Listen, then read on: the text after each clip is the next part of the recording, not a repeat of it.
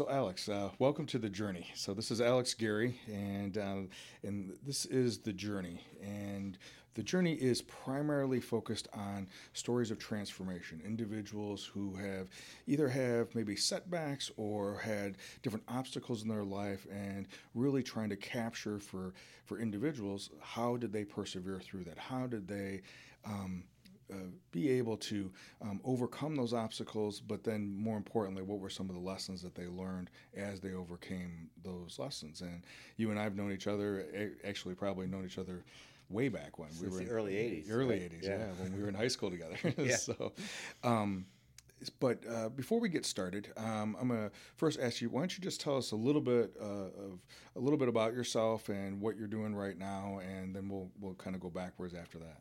Well, yeah, that's kind of the journey is like continues all the time. Sure. Right? Yeah. So for people who know me for 22 years, I was in journalism. Yeah.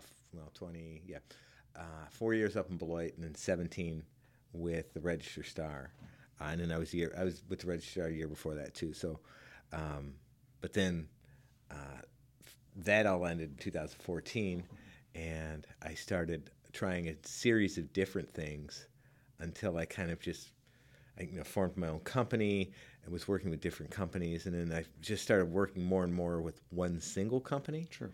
And you had me scheduled to come in a couple months ago, and I messaged you and said I just didn't feel like it was the right time. Right. Because that contract, it had taken me a while to build that up, and I was finally back to a point where I was making what I used to make at the newspaper. Right. And then that contract ended. Okay. Like right at the end of April. So it was like, oh my God, here we go again. Yeah. Right? Yeah. So actually though, having gone through it once, it's like anything. Having gone through something once, it's not nearly as scary the next time around. Right. And this time around, I had 4 years of doing lots of different things for lots of different people. Right. So I have a much more varied resume. Sure. Right. So actually things are moving along pretty quickly, and I'm pretty confident that I had a really good job interview last week. I've got another one this Wednesday. I've got proposals out to 4 different school districts on an alumni development idea, and I'm waiting on the biggest school district to decide what they want to do, either a staff position or a contract. So all of a sudden, actually for the first time in 10 years, I'm really kind of excited about where the road's going to take me. Sure. Right. Okay. Because for a long time, a lot of these last 10 years, it's kind of been, I felt trapped. Yeah. Like trapped in different jobs that weren't going anywhere. Mm-hmm. And so the journey's finally, I'm finally heading in a good direction. Gotcha. Well, before we jump too far into different aspects of that, why don't you tell us a little bit about what does Alex love to do? When you have some downtime, what do you enjoy most doing?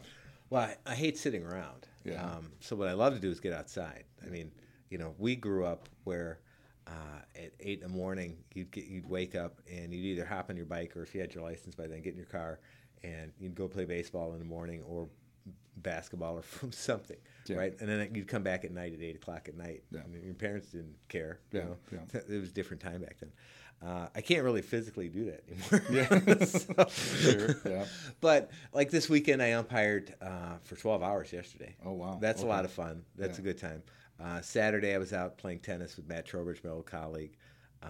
At night, one of the things they talk about is like limiting screen time, but that's weird for me because at night I'll get on and I'll work on my other side projects, which are a lot of history-based kind of things. Sure. Yeah. You're in it, and the person recording our podcast here is in it. Sure. But a few years ago, when I left the paper, I had been doing, even though I was never a sports writer for him, I'd been doing the sports research for him for like 17 years. Okay. So now I've got all this stuff. Sure. And I don't know what to do with it. Sure. Yeah. Right?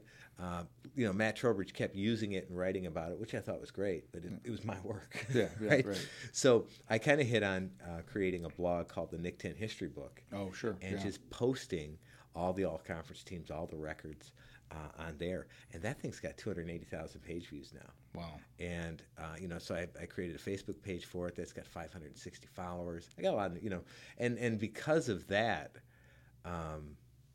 a lot of good things else have happened. Because I've made $100 on it. Like, you know how blogs work. You put AdSense on Sure, it. right. Enough people click on it. So I've made like $100 on it. Yeah. But because of that, I ended up getting 2 radio shows. So I do a radio show Saturday Yeah. morning, and I do another one with Randy Roof every couple of weeks. The Rockford School District hired me to do the Rockford Sports Coalition website. So that's $4,000 a year. Because of that, that led to the bigger opportunity on the alumni development. And Harlem had me to do like a research project. Plus, I've just met a lot of new friends. Yeah. Like I'll run into somebody and they'll tell me their name, and I'll be like, "Were you a tennis player?" And they'll sit there and just their mind will be blown. Yeah. Football and basketball players are used to being remembered. Yeah. Tennis players aren't. Right. Cross country stars aren't. Yeah. And so if you bring that up, now all of a sudden you've got like a 45-minute conversation on that. Yeah. But that's been a lot of fun, and so a lot of the things I like to do is around research and and looking up things. I would have been a great historian, I think. Mm-hmm. Sure. Yeah. Now, you graduated from Harlem, right? Grew up in this area, right? Your entire life. After high school, what'd you do immediately after high school? What happened? So it took me 3 colleges to get a degree. I went to Augustana to play baseball. Okay. But back then, the baseball stadium was where the Mississippi and the Rock River meet. So you would have to like pour a can of off spray on yourself every single day because the mosquitoes were so bad. So all of a sudden, I'm avoiding practice, right? So you can't. So I spent 1 trimester at Augustana, came back to play baseball at Rock Valley, and then ended up at NIU. Just because I just really didn't have a lot of direction back then. I just kept going to school out of habit. Sure. Right. And eventually I got myself a degree in political science, but at the last second, I remembered I'd liked to write. I'd written for the Loves Park Post in high school. Oh, yeah. So then I went back and got a journalism minor in 1 semester. Okay. And so I didn't have a great resume coming out of college. I was really only into college because it was fun. Sure. I remember I got this letter one day. It said, "Your Pell Grant will expire at the end of the next semester." It's like, oh my God, I got to pay now. All right, so I might get get serious. Yeah. Sure. So my daughter, who's 20 now and worried that she doesn't have a great direction, I'm like, oh no, don't worry about it. It's okay. Yeah, you'll figure it out in the end. Well, it's interesting. You get a political science background, which obviously there's a part that has some history and some research element to that, and then you not only write well, but you enjoy writing.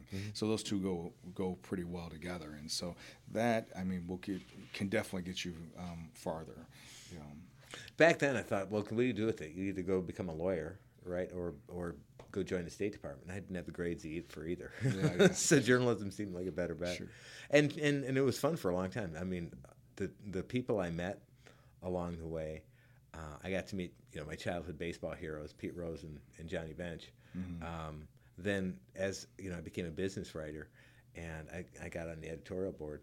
So I got to meet Barack Obama when he was running for Senate. Okay. And that's always a great story. He hadn't blown up yet. Sure. Yeah. He was a long shot. So I got to spend an hour with him. Okay. And he didn't come off as a politician. He came off as like a college professor. It was a lot of fun to talk to. Yeah. Now, tell us a little bit about that. So he was one of 8 candidates for Senate. Okay. And this was what year do you think? So this would be 2002, I think. Right. Okay. Let me think here, or 2000. But anyway, he was nobody at that time, and he'd already been to Rockford once, and Wally Haas and Chuck Sweeney met with him. So he was making another swing back through, along 90. So he stopped in again. So Wally Haas comes down and says, "Hey, there's this candidate in for the Senate, Barack Obama, and Chuck and I've already met with him. So can you come and sit in with him so we have at least a third person, somebody he hasn't met?" So yes, I sat down with him for an hour, and he just talked about education in Chicago and how we can fix it. Okay. So afterward, Wally said, "What do you think?" I said, "Well, he's way too smart to be a politician." Right? I'd met Rod Blagojevich, who was, about as intelligent. He just had the nice looking hair. Sure. So that was fun. As he blew up, that was a lot of fun. Oh, I bet. Yeah. Well, if you remember back to, and maybe you don't remember, but if you do remember, what did he think at that time he wanted to do with education, and now that time is either has or happened? Okay, so what was interesting was he said you cannot fix education in Chicago until you fix the culture of education in Chicago, because in Chicago public schools, if an African American boy is caught walking around with books in their hands, right? Other African American boys would come and knock them out of their hands and say, "Quit acting white." This is what I'm talking about with Barack Obama. That's the quote I remember him talking, and we just spent the rest of the hour talking about how do you fix that? Because unless you increase education in poorer communities, it's just never going to get better. Right. And we didn't talk about politics. Sure. We didn't talk about it. We talked a little basketball because he's a big basketball fan. But that's what I remember about that hour. Yeah, interesting. Well, and it's interesting that, he actually was talking about the problem. I mean, that is in the essence of the core problem at that time. And how many times, do we have conversations like that? We're not talking really about the problem. We're just skimming things. I was used to basically sitting down politicians and getting the canned talking points. Right. They're going to talk about a certain thing, and they've got a message to deliver. Blagojevich was great for that. Local politicians are the same way. And just to sit down and have like an honest conversation with somebody. Yeah, it was great. And there was no doubt all through his candidacy for presidency and then through his presidency. I mean, that was one of his strongest points was his ability to articulate and communicate. So interesting. So thinking about that as you're going with as a reporter, other individuals that stand out to you that you had an opportunity to meet while you were working for either up in Beloit or at the Register Star. Anybody else stand out to you like that? Well, a funny story is my all-time hero baseball player turned his back on me. That was funny. So we used Beloit to go to sporting events, right? Yep. That's the nice thing about being a sports writer. You get to go to free stuff. I actually got to go to Game 5. We can zoom way forward. I now freelance for the newspaper. Sure. Because the paper's gotten smaller and smaller. Yeah.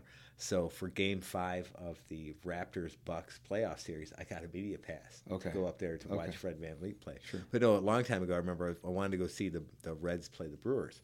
Although I was born here, I did live 5 years in Cincinnati, so I became a big Cincinnati Reds fan.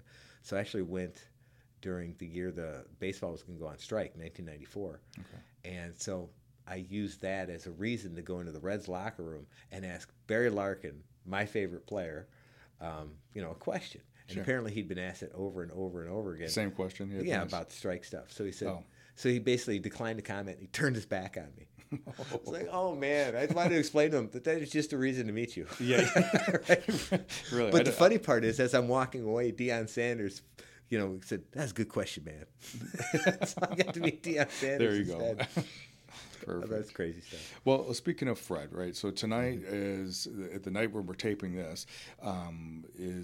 This will be Game 5. Game 5 of the NBA championship, and the Raptors are up 3-1.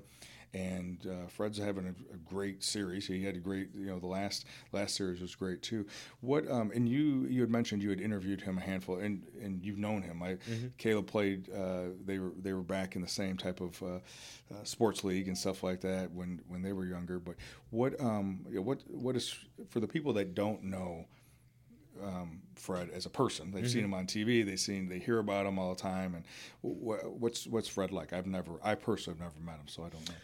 He's very soft-spoken, and he chooses his words carefully. Okay. That's what I've always remembered about him. Okay. I first talked to him back between his junior and senior year when I was still at the newspaper as a business writer, and I went down to the sports editor and I said, is he the best point guard we've ever had? And I said, I'd like to do a story on that. And back then, whenever I could sneak off out of business and do something sports-related, whatever. But so I ended up talking to a ton of people, and that's the first time I met him. And learn and there were tons of good stories about him coming up. Since then, I've gotten to speak with him a handful of other times. Like when we see each other, it's a first name basis, which is kind of cool. Sure. So he remembers people. Yeah. He's just got his head on straight. He seems like a very hardworking guy. Well, to me, he's like the reverse basketball unicorn. They call Giannis Giannis, because I can't do his last name. A unicorn, right? Because he's 7 feet, but he moves like somebody who's 6'3", right? But if you're 7 feet and you have that kind of athleticism, you probably should be in the NBA. Yeah. They did a stat one time. If you're 7 feet tall, 18% of people are 7 feet tall playing in the NBA, right? That you have a natural advantage. Fred is 6 foot tall, maybe. He says he's 6'1", but I have a picture of him and I standing together, and I'm 5'11" and a half, and he's maybe a slut. So anyway, 6 foot tall. So there's very few of those in the NBA. As far as I know, he doesn't have a recorded dunk, either at Wichita State or in the NBA. right? I think he's the only player in the NBA who doesn't have a dunk, right? And then I've played at people at the Y who are faster than him or quicker, right? So he's an outstanding athlete, but I've met lots of people who are better athletes, and yet he's in the NBA, and they're all still at the Y. Yeah. So what do you think that? Well, it's his work ethic and his just knowledge of the game, and to me, he's almost more of a unicorn, because the NBA and the NFL are the sports of physical freaks. Yeah. There's baseball, you'll find 5'6", 5'7" guys, but in the NBA and the NFL, usually these are people who are just naturally been gifted by God with some natural size or strength or speed. Sure. And Fred's got some of that, but like I said, you right now you can go down to the Y right now and you'll find 2 or 3 people who have more physical gifts than Fred. Sure. And yet he's in the NBA and they're not. And so to me, and for Rockford, that's an even better story. Yeah. Right? Yeah. It's not like he's some 6'10" guy that should have played in the NBA. He's some guy that you can find on the bike path, but he worked himself up to being one of the 35 best basketball players in the world, probably. Right. It's interesting. When you were just saying that, I remember watching. I don't know if it's on Netflix or YouTube or wherever I saw it. Was a documentary called The Brady Six, and it talks about Tom Brady being six.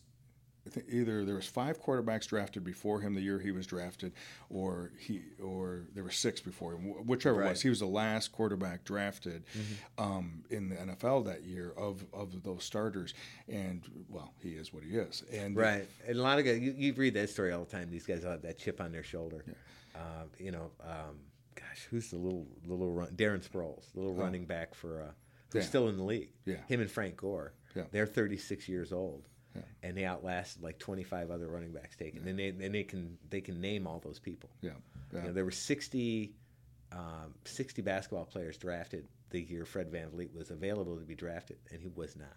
And but if you go back and look at the stats, he's the 8th best player from that class. Interesting. Now he wasn't drafted, and then he walked on with Toronto, or how did that work? If you're not drafted, you're a free agent. And okay. So Toronto called him minutes after the draft were over, said. They were aggressive and said, we think you can make our team, and we'd like you to sign. So in a way, it was a good thing for him, because he had been drafted by a team that didn't really see anything in him or have a spot for him. They would have cut him. Sure. But instead, Toronto signed him to a contract, put him in the G League, and he was allowed to work his way up. Interesting. Well, and I remember watching him when he was at Wichita State, and just it seemed very much like that.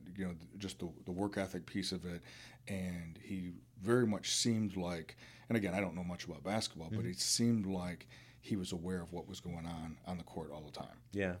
We had a really good run of athletes from that age level.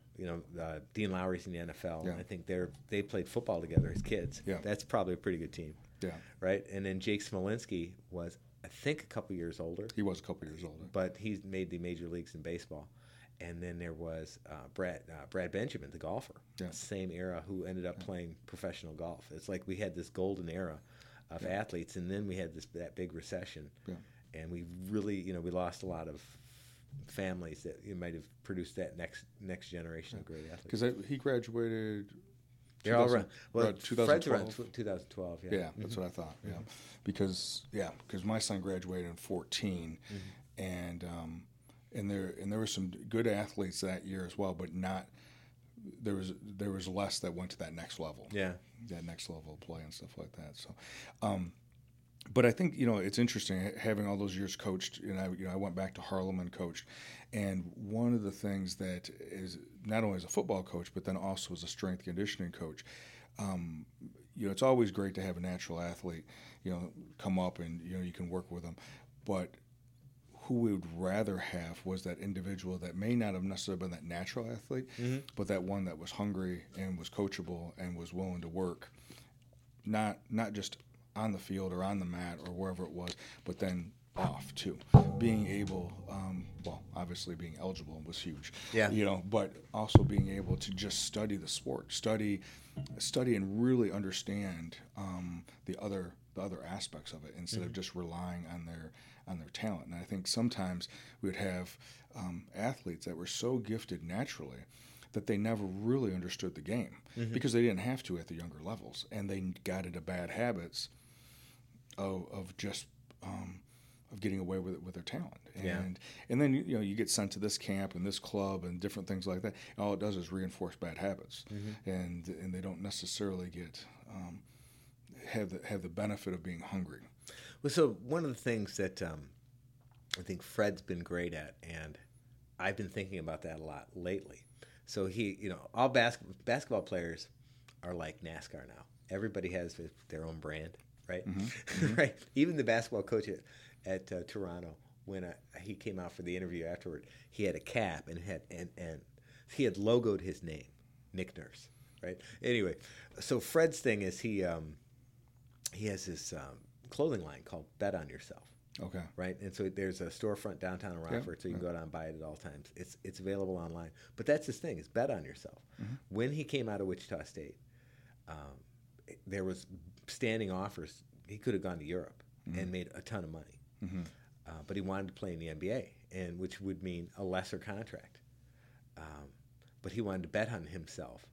And so, in my situation now, over the last 3 months, I'm like, okay, do I rush out and just take whatever job's available? Right. Or do I finally, since I think I have an idea of something I can do long-term that more suits my talents and interests, really, do I just be picky and wait?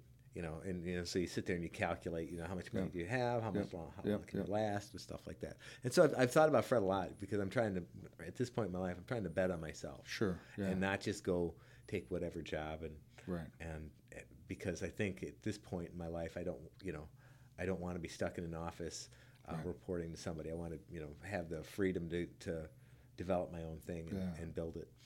Well, we'll come back to that, but because I think that's it's a great point about this idea of betting on yourself, and just so people have a little bit of idea and understand, because I think so many times people, especially younger listeners, and I've had some feedback from younger listeners that. They want to hear where you came from as well, because there's sometimes this impression that everyone, just arrived. Yeah, they're 25 and they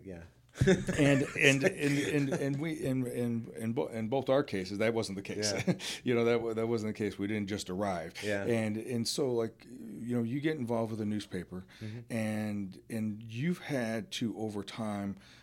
Recreate yourself, and we've talked before on the show that about this idea of the hero's journey. About there's this sense of order, and then something happens, and whatever that order is also part of the story. But then something happens, or you stayed too long, or whatever it may be, and now there's disorder, now there's chaos, and then through that you have to find out things about yourself that maybe you were ignoring, maybe you were shying away from, maybe there's some insecurities that were popping up that kept you in that order before, and maybe even kept you to stay there too long. Yeah. Well, I just turned 50, and I shot a little video of myself on my 50th birthday, just because to me it wasn't so much I was turning 50, it was getting out of my 40s. Okay. Because my 40s were just a long slog. Yeah. If I look back at it, 2007, pretty much everything was about right. So I was assistant business editor. The paper was huge. The recession or the technology hadn't killed in journalism yet. So I had 4 people working under me, and all great people. I had one person who worked in, they called them editorial assistants, but basically 20 hours a week worked with me. I'd built like a nationally recognized data team because I just like to find numbers. And so that's going well, right? I'm living in a house in Loves Park, which I love. Married, 2 kids, just everything's perfect, right? And then 2008, and I'll still never know exactly why, but I've done a lot of reading. All of a sudden, 2008, things changed between me and my ex-wife. Just did, from December to January. Just was like the new year. Something in her brain changed, and it never got better. Was she the same age? I mean.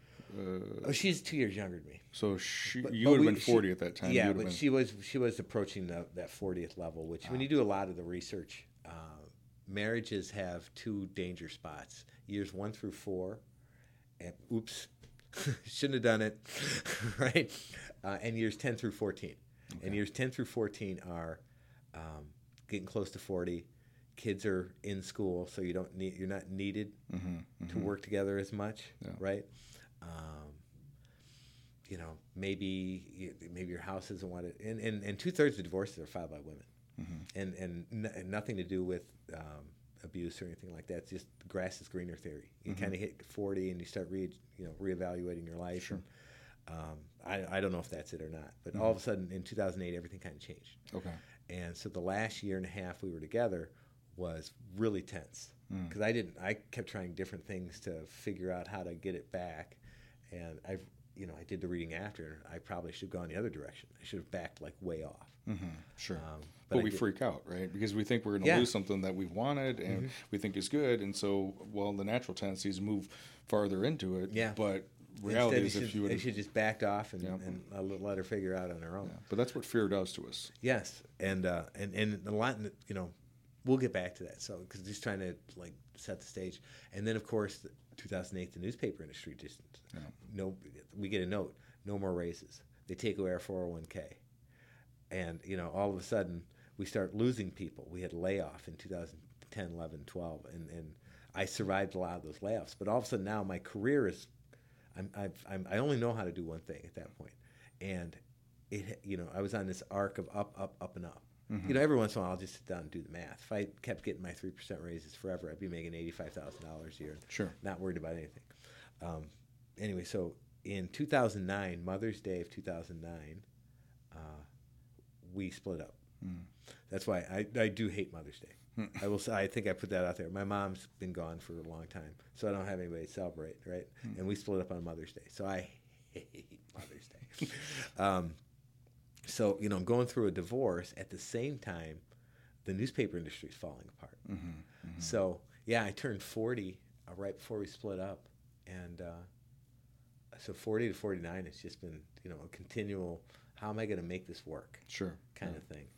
And you have two girls, and your oldest has done a lot of musicals and performances with my daughter. But and Emma's how old now? She's 20. 20, and then your youngest is 16. 16. Okay. So, and that's a lot of what goes. A lot of what happened in my 40s was just basically trying to maintain my influence and time with them. Yeah. In 2000, so. First of all, I fought hard to get as much time with them as possible. Sure, yeah. Didn't get exactly 50-50, but oh well. I got quite a bit. I spent a lot more time with my daughters than a lot of divorced men get to. I've heard a lot of those sob stories. So that was always my number one priority, was maintaining my relationship with them. So in 2014, when the newspaper finally got around to letting me go, I got job offers, or at least not offers, but saying, hey, we are looking for somebody. We think you'd be great, from Nebraska, Florida, Indianapolis, Arizona, Cincinnati, which is would have been, when I got into journalism, my dream job was eventually end up in Cincinnati. I actually had met somebody in journalism, and he emailed me and said, I heard the Register Star let you go. We need a business writer in Cincinnati, and I turned it down. Because it's 5.5 hours away from my daughters. Yeah, it's not a go. And I was going to raise my daughters. Yeah.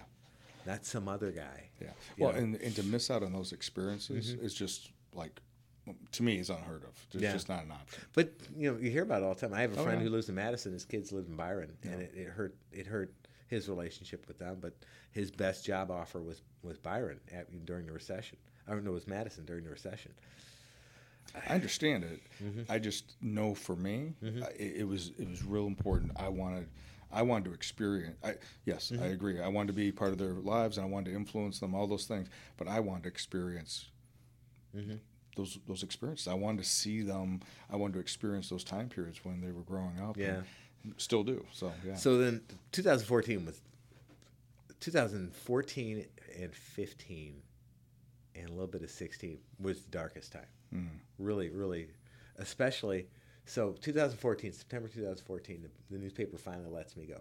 I'm still, I'm not mad about it. They probably should have let me go a year earlier, because once they stopped giving raises every year, that means you're making less money when you factor in inflation and things like that. So I became very entrepreneurial. I started working all these different side jobs. So, and I always forget some of them. I've worked over 35 running races for Lakeshore Athletic Services, where you drive in every weekend and put up tents and barricades. Oh yeah, wow. Yeah.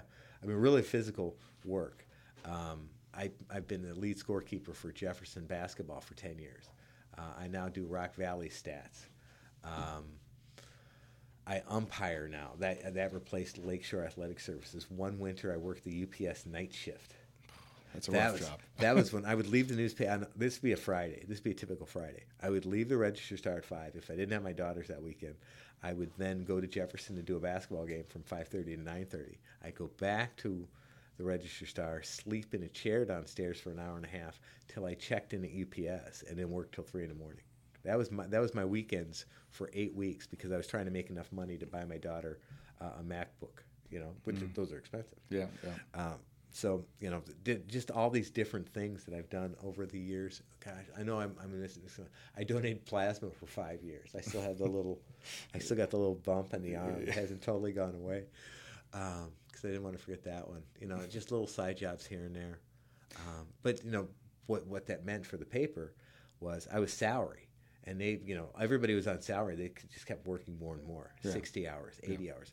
I told them, I'm going to work my 37.5. Because if I work 50 hours or 2, you pay me the same amount. Right. But if I work 50 hours here and I don't umpire, then I'm out $80. Yeah. Right? I need that $80. Yeah. So in the end, they let me go in 2014 because they just needed, dwindling staff. And I left, they had 115 people. They're under 90 now. It's just continued to get small. Yeah. But so now all of a sudden, I've been doing that for 25 years, off and on, different things. What are you going to do?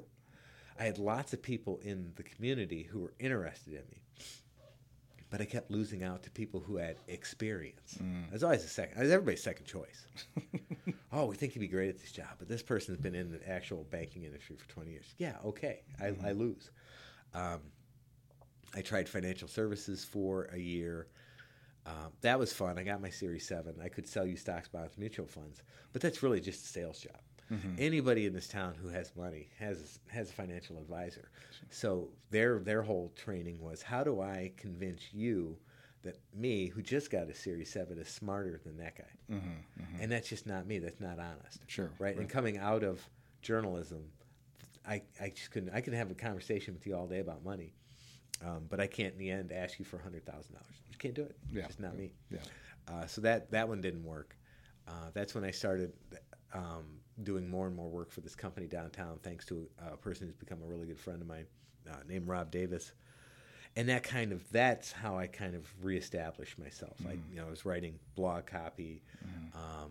I was doing media placement, just little things that I picked up from the newspaper that, okay, my skills could work in this atmosphere.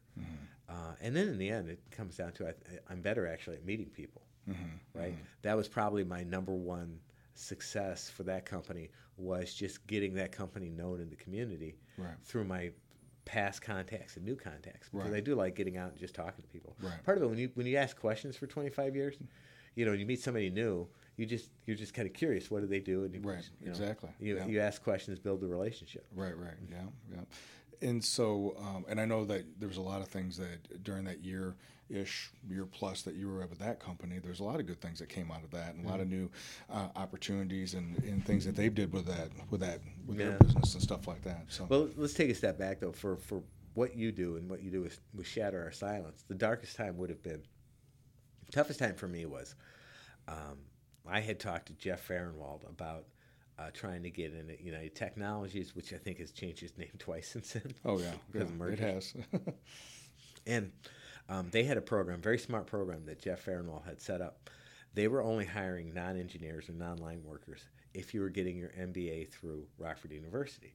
So I had started getting my MBA earlier, so I re-upped, took some more classes, and then started interviewing with United Technologies. And I got hired either on June 23rd or June 24th. I believe it was 2015.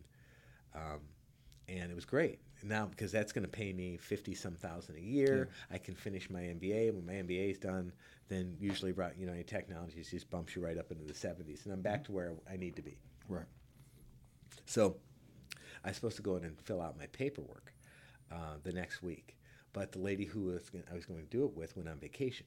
She emails me. She goes, "I'm going to be on vacation until July 3rd or something like that. So we just have you come in the week after." Fine, no problem. Then on July 1st, I'm at my class at Rockford University, and there's a buzz in the class. And I asked, "What's going on?" I said, "Did you hear United Technologies went through a hiring freeze?" Nope, I didn't hear that at all. So I emailed Fairmont. I said, "So United Technologies is on a hiring freeze.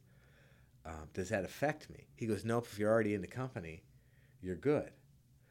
And so I thought it was good. But then I emailed the lady when she got back, and she's like, "No, since we didn't do your paperwork." Hired on June 23rd, didn't do the paperwork because she went on vacation. I'm out. I'm not hired. I'm not part of the company. And so now and I had quit my financial services job, which I hated, but at least they were paying me. Right? Now I've quit, and you can't get unemployment when you quit. Right? So my unemployment's gone. I'm on a hiring freeze, and it's summer. Right? What am I going to do with myself? Mm-hmm. And that was the hardest time. I went on food stamps. My only income was umpiring. Mm.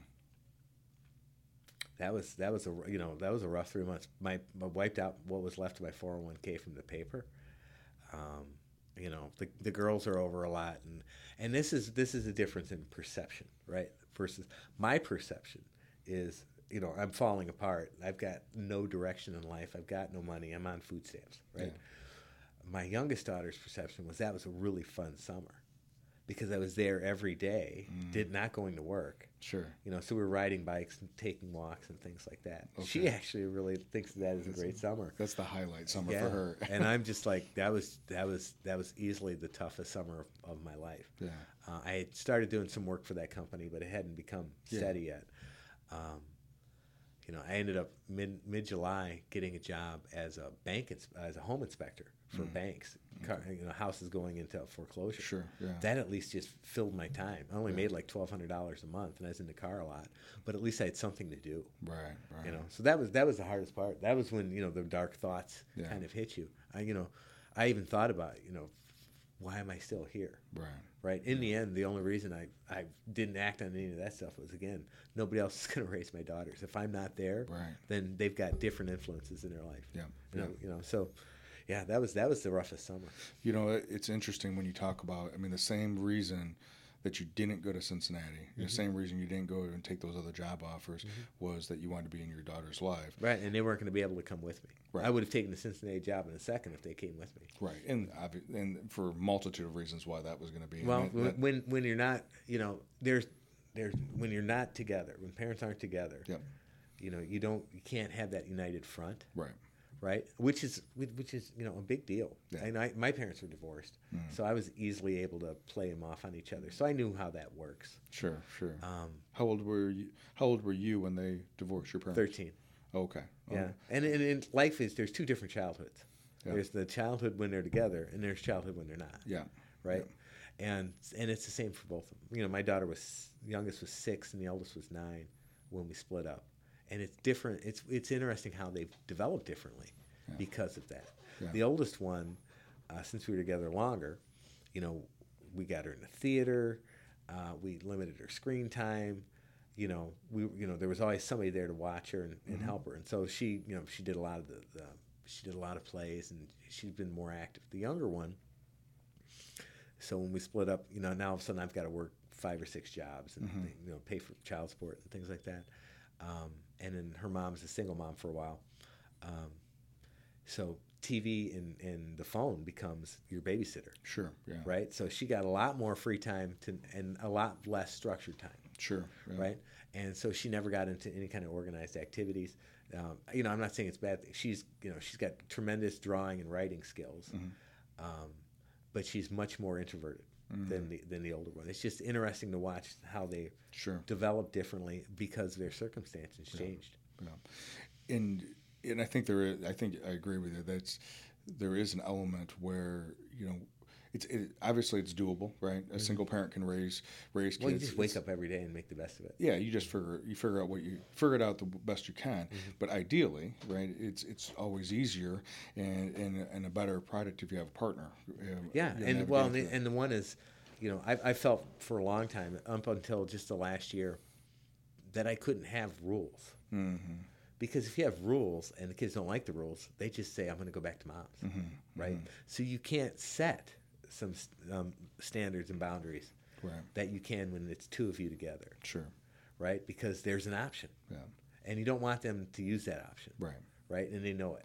Well, and there's that element. Then you don't feel like you have any leverage, natural leverage. But you said that in the past year, you've come to realize that maybe you can have some expectations. Well, the older one, it gets to a point where in her life, she's having relationships and things like that, and disappointments, right? Everybody's a shiny new car when they're a kid, Sure. And then as life goes on, you start getting dings and dents and things like that, and then that makes you think about things differently. I look back at my dad now a lot differently, having gone through a divorce. Yeah. And admire him a lot more than I did. I spent a lot more time with my mom, and so I adopted my mom's viewpoint on things. Sure. And now having gone through a divorce, and there's two sides to a divorce. There's the walk-away spouse, and there's the left-behind spouse. And that this woman out of Woodstock who has a divorce recovery site kind of termed that, right? Yeah. And they see things way differently. The walk-away spouse, like, just adjust things, whatever, right? It's just a new journey, new path, right? Yeah. The left behind spouse whose life's been shattered, who tried to, save it. Yeah. That's easy for you to say, right? And so, now, yes, I look back on how my dad handled things, and how my mom treated my dad a lot differently. In the last year and a half, I think my oldest daughter has kind of seen how I handled things, and she gets it a little bit better now. Sure. So, and then you get to be 20. The late teens are tough for any parent. Oh, yeah. Right. Well, and especially in your case, or not just in your case, but when you are in that situation where mom and dad are not together, and you want to be able, you have concerns about their choices or what choices they're not making, but then you also don't feel like how do I intervene? I'm not, and then still hanging on to that idea that instead of it being the quality time that I do have with them, I'm still grieving over the lack of quantity time that I've always wanted with them. You talk about fear, and one of the things that I read and learned, to me, and correct me if you think I'm wrong, anger dates back to you're scared of something. When you lose it and really get mad about something, it's because, in my case, it dates back to something I'm afraid of. Sure, that's the initial impression. And at some point I've lost the ability to deal with it in the moment, and so that I just lose my temper. Right. Yeah. And so when it comes back to, like with me, growing up, bounced around a lot as a kid, I always worried. I dated later in life.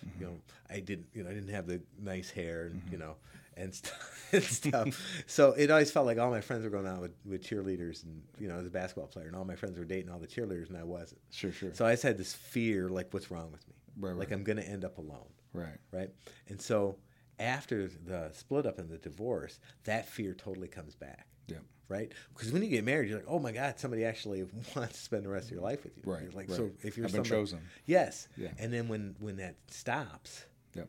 So now you're that rejection comes. You're back. that 13-year-old who who wasn't good enough. Right. I think you said second best. Yeah, second best. And so all of a sudden that fear comes back. And so then now that person's dating somebody else. Yeah. Right? And now your daughters are spending 60% of their time living with some other guy. Right? And so now that fear comes, creeps back in. So all the times I think I've blown up at my daughters, it came down to the fear of my ex-wife's right. I'm not good enough. I'm not worthy. Right? She's better off.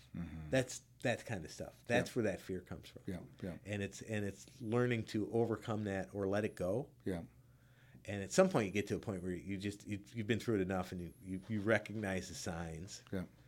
And why are you getting mad? Yeah. Okay, right, and you can catch yourself. Yeah.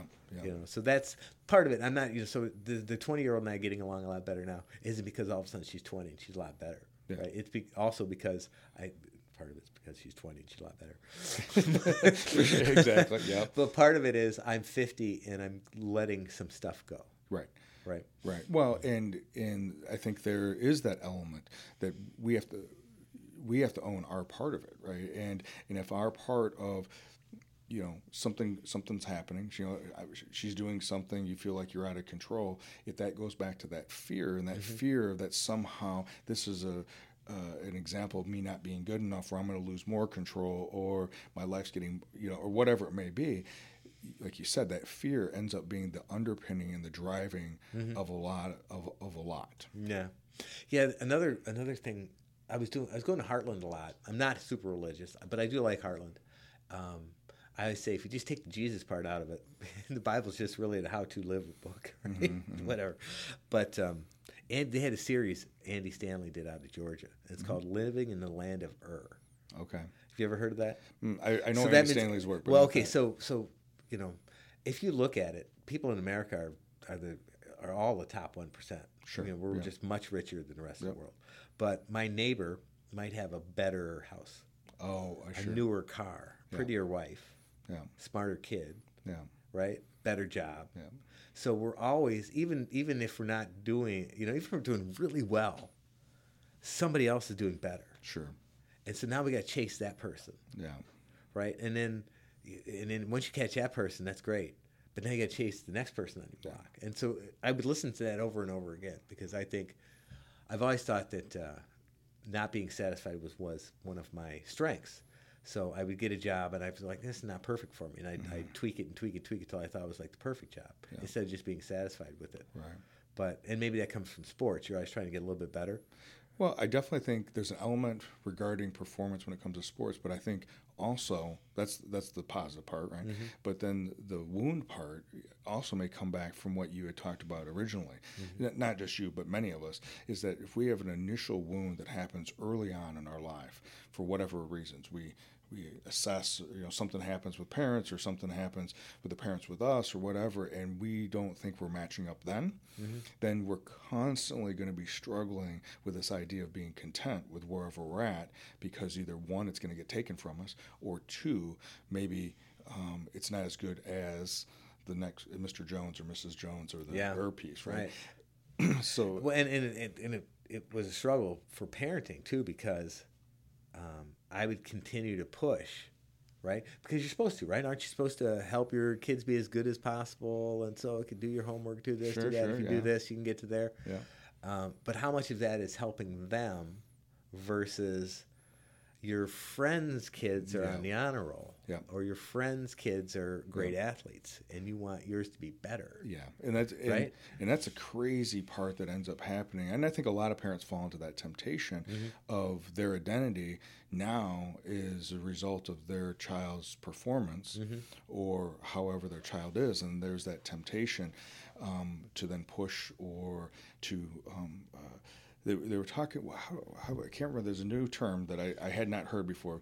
That you got the helicopter mom, right, and the helicopter dad or whatever, and then I know what it was. The lawnmower parent. Okay. And I do. What's a lawnmower parent? And so that's the one who paves the way to make sure that their child has success. Yeah. So they get everything out of the way. You know, they're literally in the jungle cutting things down so that their child doesn't have any struggles as they're navigating through the jungle. Which in the end, so then at some point in that kid's life, they're going to wonder if they were a success or they just followed the path that was laid out for them.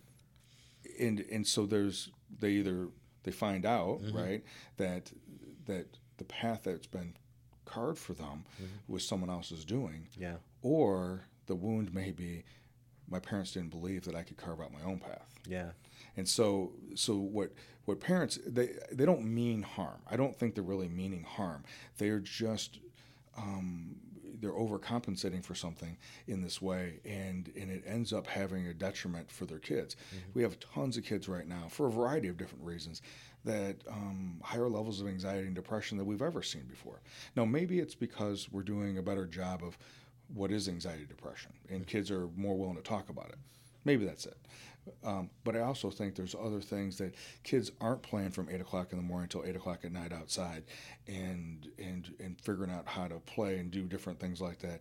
It's much more. It's maybe too directed, and so there's some concerns about. And it's too easy to compare. I mean, we didn't have Facebook growing up. Oh yeah, we only knew what our immediate group is doing, right?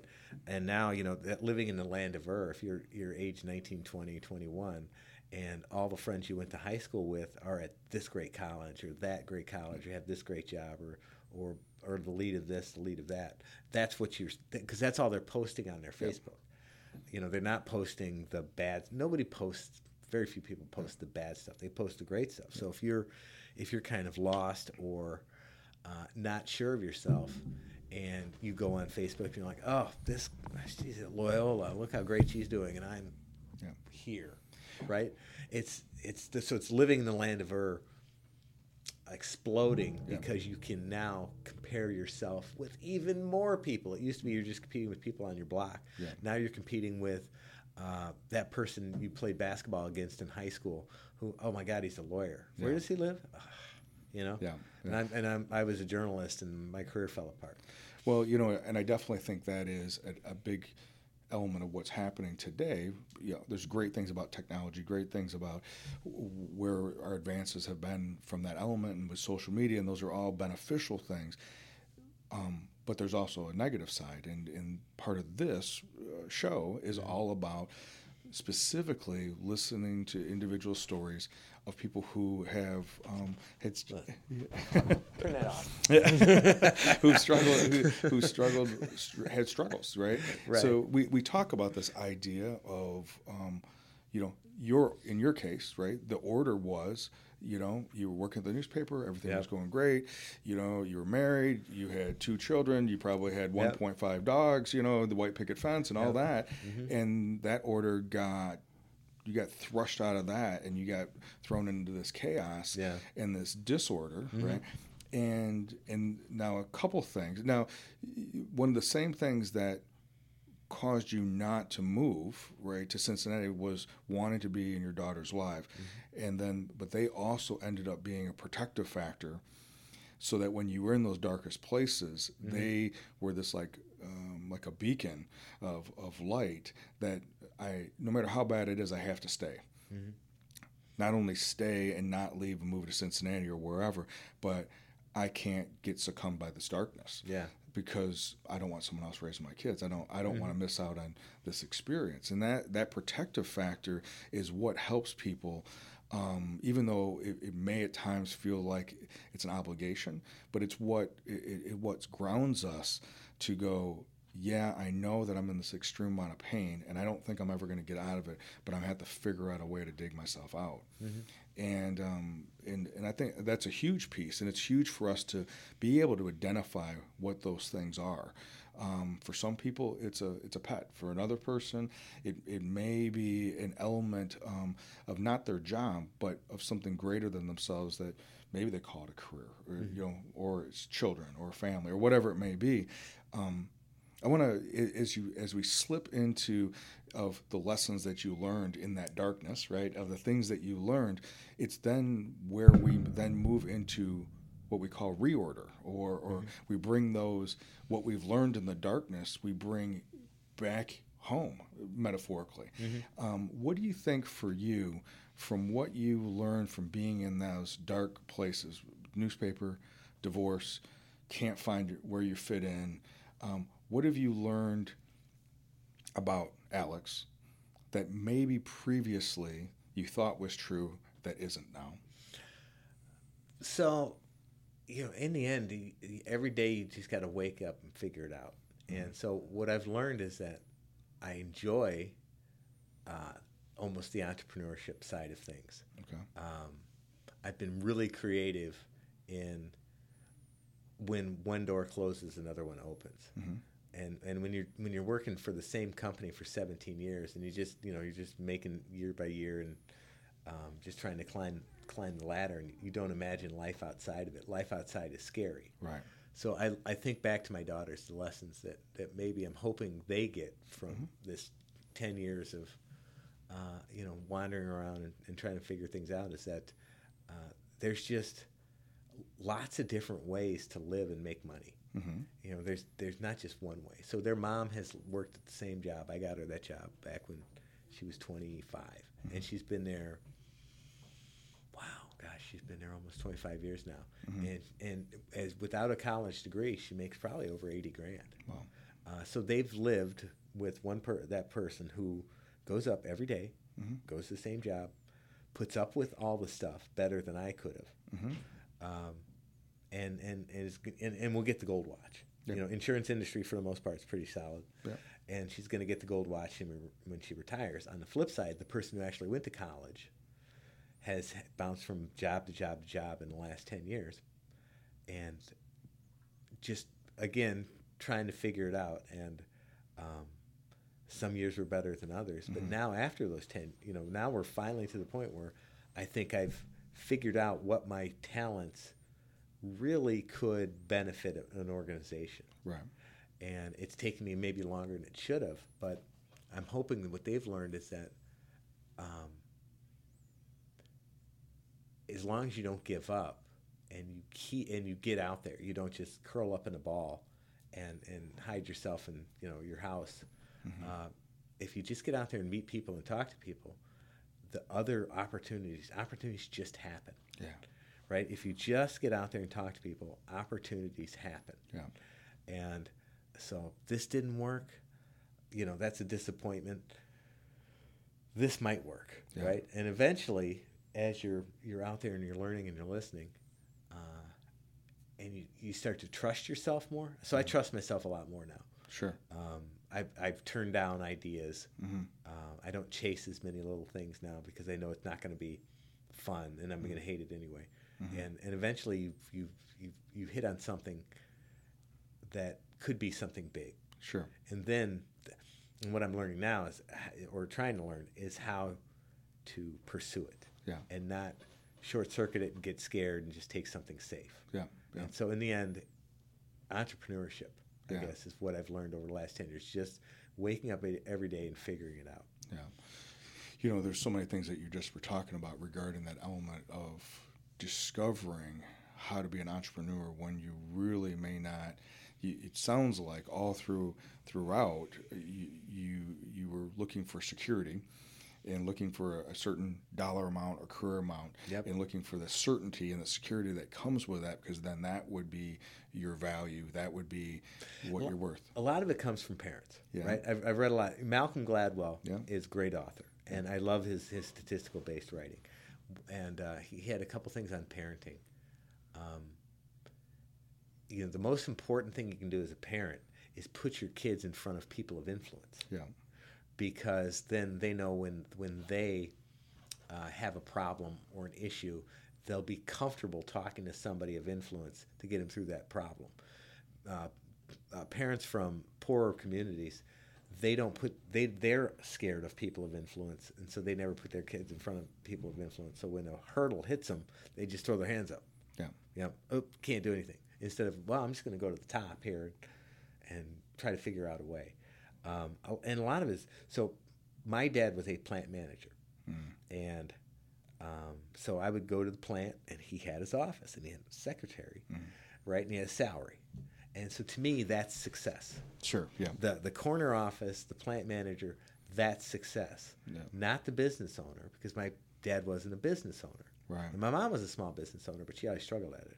But that was my, that was my image of success. Yeah, that paradigm, up, right? So getting away from that these last 10 years and learning a different, that it isn't all about the salary and, the set amount of money, and maybe next year you'll get 3% more or 5% more, or maybe you can just go out and, figure your own way. Yeah. I've actually, as time has gone on over these last 10 years, I've come to enjoy that part of it. Right.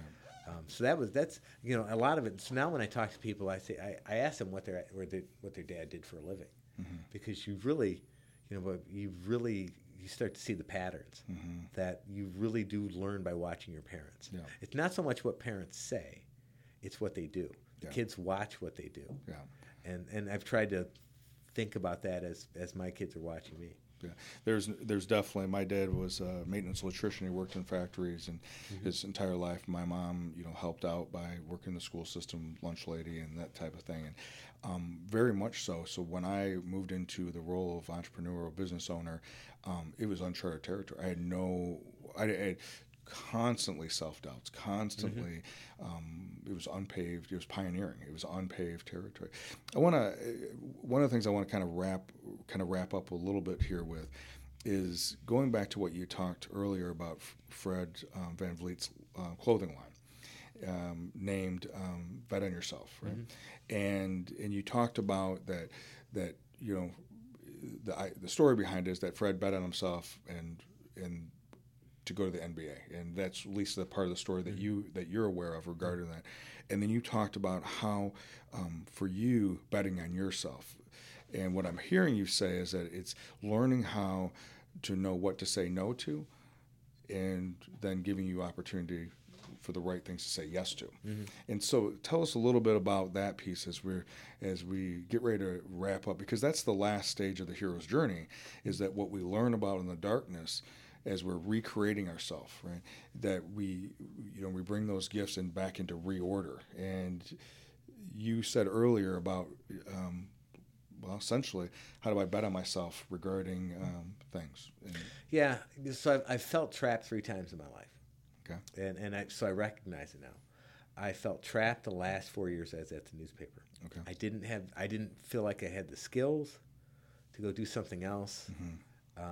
My kids were in Rockford, and they weren't going to go with me, so I couldn't leave and go just find a paper in a more vibrant community that might not be dying as quickly. And so I just put up with a lot of stuff to just hang on by my fingernails, right? So that was trap number 1. But actually, I was trap number 2 because I felt like I was trapped in a bad marriage.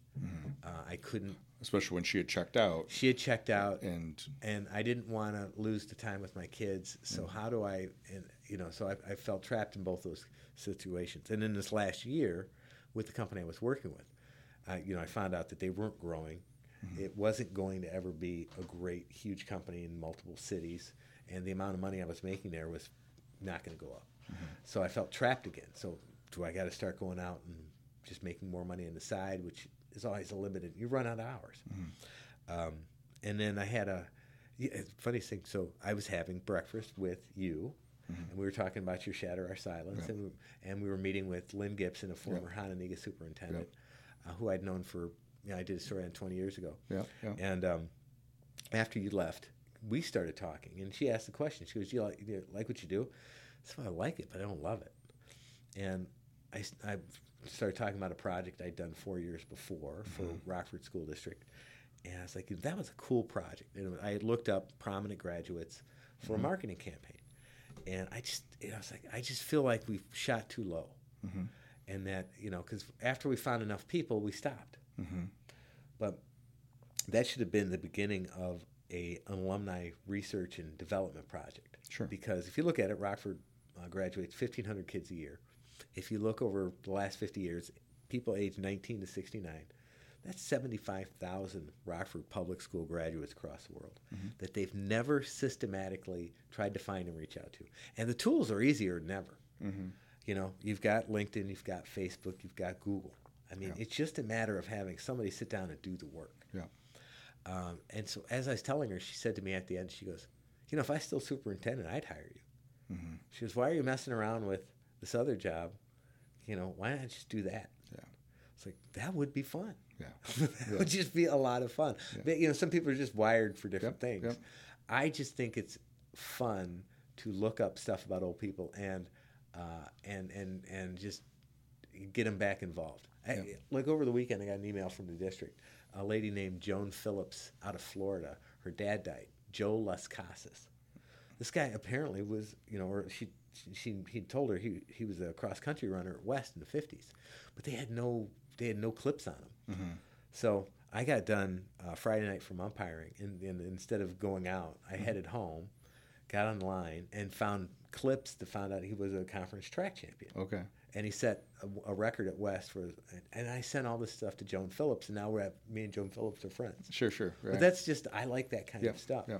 So anyway, so I emailed the district directly, and they were excited, and they brought me in for a meeting, and now I'm in that waiting game. Yeah. Right. So it's the waiting game of, do I wait for that opportunity to develop, or do I take something else? Now, I've interviewed at a couple other places, but what it's allowed me to finally do is I kind of know what I want to do long term. Yeah. And so now I'm not on Indeed saying I could do that job. I Right. could do that job. Right. I could do that job. Now I'm looking like, yeah, I could do that job, but I don't want to do that job, or I don't want to work there. That, and I'm being very picky about what my opportunities are, because I don't want to abandon what I think my true path is. Right. Well, a couple things as you were just sharing that piece is Joseph Campbell talks about this idea of following your bliss, and we all the time talk about what is that? What is your bliss? And I think it's another way of it could be that thing that you're interested in, that thing that you're curious about, the thing that you would do even if you don't get paid, even on those Friday nights instead of going out. Yeah. And you'll do right? Because of the sheer wanting to share it with someone else. And it just ends up being a friendship, a connection, whatever it may be. And so maybe, I guess, as I'm hearing you say, that if that is what it feels like to you, right, then that direction is betting on yourself. That direction that's your thing. Where it ends up being maybe less relevant than the fact of that idea, that project, that moving in that direction. As Lynn said, if she was working as a superintendent, and as we know, she's pretty well connected in the educational system, at least around here, it'll land where it's supposed to land. Maybe very well this one. It's less about the outcome. It's more about continue to stay faithful to the journey. Yeah, and and again, you learn things over the years. So the last 3 years, I've been running a thing called 1 Million Cups, which it's small business owners and coming in every Wednesday and talking about their journey, right? That's a big part of it, and just learning and sitting there and listening about all the different paths that people take to get there. So this time, I'm not. If the things don't happen with District 1, there's thousands of public school districts. So District 2, 3, 4, 5, 6, 7, 8, 9. So there's lots of opportunity, and that comes from learning at 1 Million Cups, because a lot of people fail 3, 4, 5, 6 times before they land upon the right idea. So I look over the last 10 years. I've had a few things that I don't consider my last gig a failure at all, because I learned so much, and it got me 3 more years of spending a lot of time with my daughters. And just because it didn't become my last thing doesn't mean it's a failure. Instead, I learned a ton there about there's just so many different ways to build a sustainable business, and you just have to have the willingness to fail. Because 4 years ago, when 5 years ago, when the newspaper went away, it took me 2 years to get back on my feet, and I started running out of money. And then, so the first thing that happened in April when my big contract ended was I panicked, right? And, okay, maybe I'll do a route sales job. Something to just pay money, right? But then I started to do the math. It's like, well, wait a minute. I'm not really unemployed. I'm just employed doing other things. I mean, right now I can still grind out $30,000 a year just umpiring, sub-teaching, and doing all my basketball stuff. So, okay, I'm not out of money. So I can last on this for a year, year and a half, while I try to build this other thing. And if some other opportunity comes along, because this interview last week was with the Hendricks Foundation, that would be a great job, and I would really be good at it. So, but I don't have to rush out and go do whatever. Right? I can wait. I know I have the skills, and I recognize the opportunity. So now it's just a matter of not abandoning it out of fear. Because in the end, that's it, right? Fear. Right? And this time, I'm not going to let fear dictate my movements. And maybe it took me 50 years to do it. Some people, it doesn't take nearly that long. but in my case, it took 50. Well, and unfortunately, because of how it works and how we learn, we have the benefit of learning vicariously at times. But many times, our stories, just like the movies, just like stories that we continue to retell, it's when we go into that disorder, when we go into that chaos and into that dark night of the soul, is where we actually learn and are challenged to learn about ourselves. So as you get ready to wrap up, Alex, I so appreciate you being on here, because this is exactly what I want the journey to be about, is talking about how do individuals recreate themselves, how do individuals persevere on the journey, and being aware of the journey, and be aware of where they're at themselves and the things that they have to face. But if there's anything that you would want to leave with, what would be something you'd want to? When you're angry, trace it back to why you're angry. What are you afraid of? So that's what I've learned. When I'm upset and I'm losing it, it's because I'm afraid of something. And what is it from your childhood or whatever that you're afraid of? Is it you're afraid of that you're unlovable, right? Or that you're not good enough? Okay. Because that in the end, that you'll catch yourself a lot of times. Because once you've figured out what you're afraid of, then you can deal with it. Perfect. Alex, thank you. As we're wrapping up today on the journey, I just wanted to, for anyone's listening, this story that Alex was telling us today about recreating himself, and he didn't ask to get thrown into the darkness at all, right? At all.